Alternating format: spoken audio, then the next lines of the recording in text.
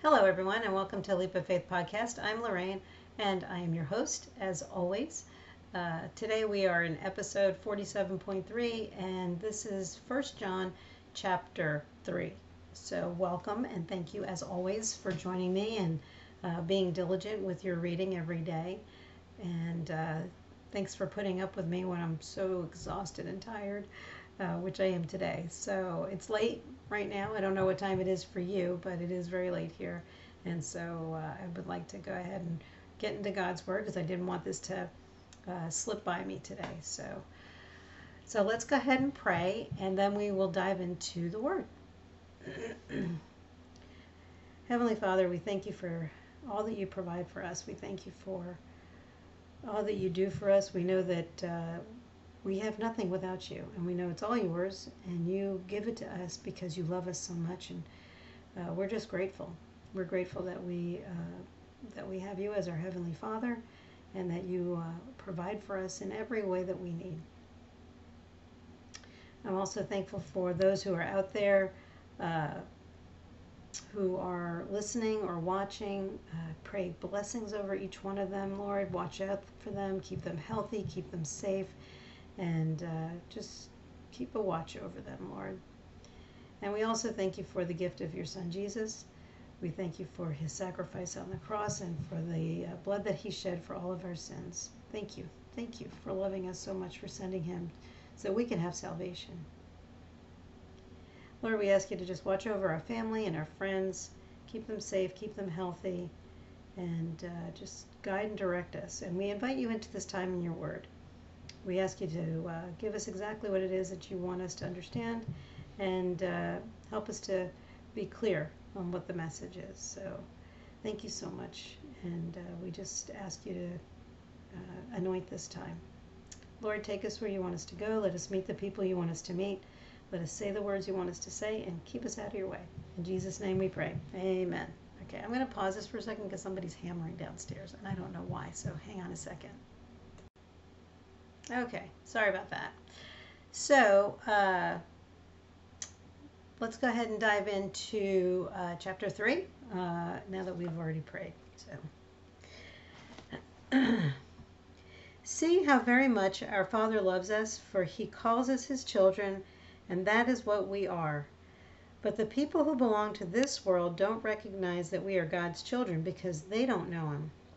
Dear friends, we are already God's children, but he has not yet shown us what we will be like when Christ appears.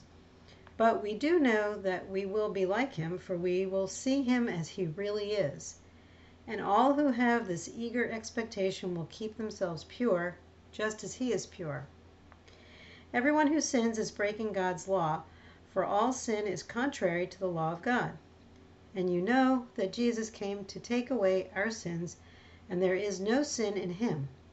Anyone who continues to live in him will not sin.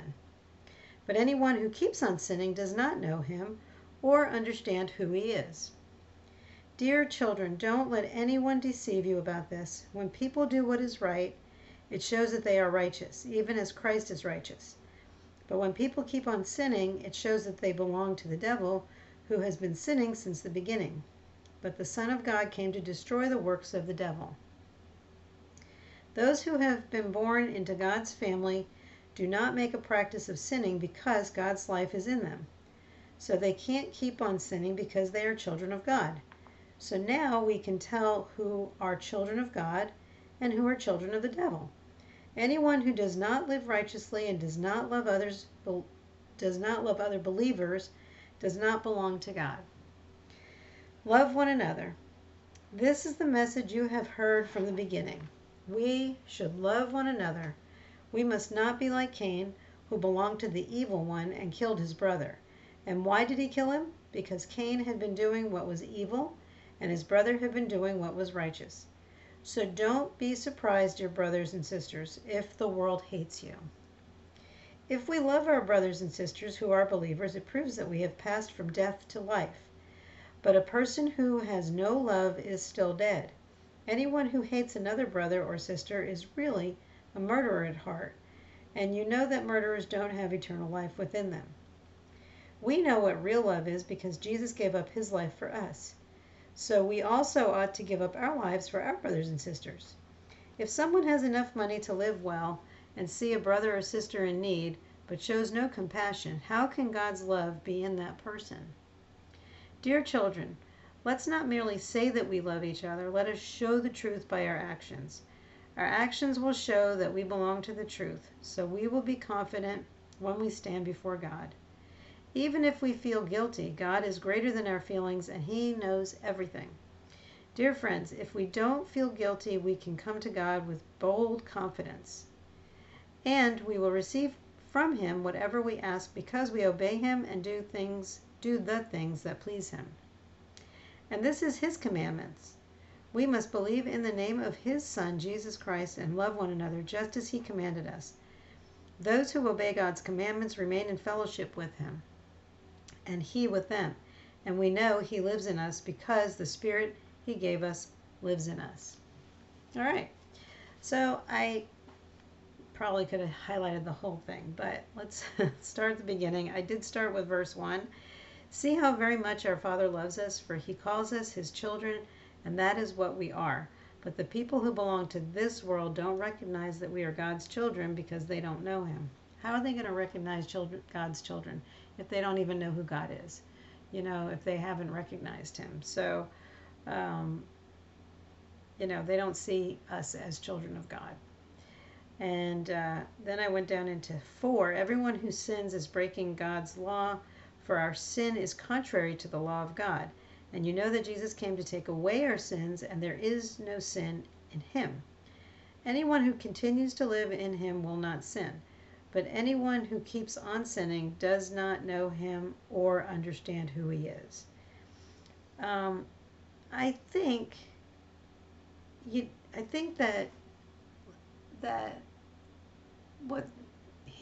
what John's talking about here is somebody who is consciously going out and sinning on purpose, like thinking about, okay, I'm going to go out and steal that car, or I'm going to whatever. I don't think that he's talking about people who backslide a little bit, because you get caught up in a moment and you lose your temper or something like that, whatever. I don't think that he's talking about people who quote unquote accidentally slip back, because then you repent and you feel bad for what you've done. But the ones that are continuously sinning and don't feel bad about it, those are the ones I think he's talking about here. Don't let anyone deceive you. When people do what is right, it shows that they are righteous. But when people keep on sinning, it shows that they belong to the devil, who has been sinning since the beginning. But the Son of God came to destroy the works of the devil. That's exactly what his purpose was for. And then I jump down to the end of 10. Anyone who does not live righteously and does not love other believers does not belong to God. And then love one another, which is what he talked about in the last chapter we read. This is the message you have heard from the beginning. We should love one another. We must not be like Cain, who killed his brother Abel. Why did he kill him? Because Cain had been doing what was wrong, evil, and his brother was doing what was right. And he was jealous and he was angry, and he did, he wanted his brother out of the way. So don't be surprised if the world hates you, for doing what is right, because that's what basically happens. You get persecuted for doing what's right. We know what real love is because Jesus gave up his life for us, and that's that verse, no greater love than a man lays down his life for his brother. I'm paraphrasing. I'm sure I didn't say it all the way correctly. If someone has enough money to live well and sees a brother or sister in need but shows no compassion, how can God's love be in that person? You got to see past, you got to see past yourself, I think, and you have to see how others are, and I think that you're supposed to be serving others. That's exactly what Jesus' example was. It was to serve others. And I think that's what we're here for, is to be compassionate towards people. Dear children, let's not merely say that we love each other. Let us show the truth by our actions. Our actions will show that we belong to the truth. Actions speak louder than words. You know, you got to be a doer, not just a sayer. You got to do it. Um, we will receive from him whatever we ask because we obey him and do the things that please him. And then in 23, we must believe in the name of his Son, Jesus Christ, and love one another just as he commanded. Those who obey God's commandments remain in fellowship with him and he with them, because the Spirit he gave us lives in us. All right. Well, that's it for today. Of course, this very last verse says, you know, God says we must believe in the name of his Son, Jesus Christ, and love one another just as he commanded. We have to believe in Jesus, believe he's our Lord and Savior, that he died on the cross for us. That's the whole shebang. And so this is your time. If you haven't made a commitment for Jesus, this is your moment. I will lead you in that prayer. This is between you and God. It's got nothing to do with me. So if you haven't committed your life to Jesus, here's your moment in time. So let's pray. Heavenly Father, today I put my trust in you. I am not perfect and know that I have sinned against you. Please forgive me. I thank you for the sacrifice of your Son Jesus on the cross. It's his perfect and spotless blood that was shed for my sins, past, present, and future. I thank you for all that he did for me. I accept him as my Lord and Savior on this day. I will live my life for him. Thank you for my salvation. In Jesus' name, amen. If you said that prayer for the first time, congratulations. This is your moment. This is your new birthday. Mark it in your Bible. I forgot to say that yesterday, but mark it today, chapter 3 in 1 John. This was the day that you gave your life to Jesus. And we strongly suggest that you navigate to the next level. Get to a pastor if you have questions. You know, maybe you're just reaffirming yourself. You know, maybe you're coming back after being away for a while. Maybe you got hurt and, you know, are disappointed in God. Things didn't turn out so well for you, but now you're starting to, you know, build your life back up again. I don't know what your circumstances are, but if this is the day that you decided to come back to Jesus, well then, amen. So start living for Jesus. Get to a church, get to a ministry, volunteer, whatever it is that you can do. Find out what your spiritual gifts are and start living for him. So that's it for today. I don't know what time it is that you're watching this, like I said earlier, or listening to it. I know it's late here and I'm really tired. But I'm just thankful that I got to do this for you and I'm able to post it today.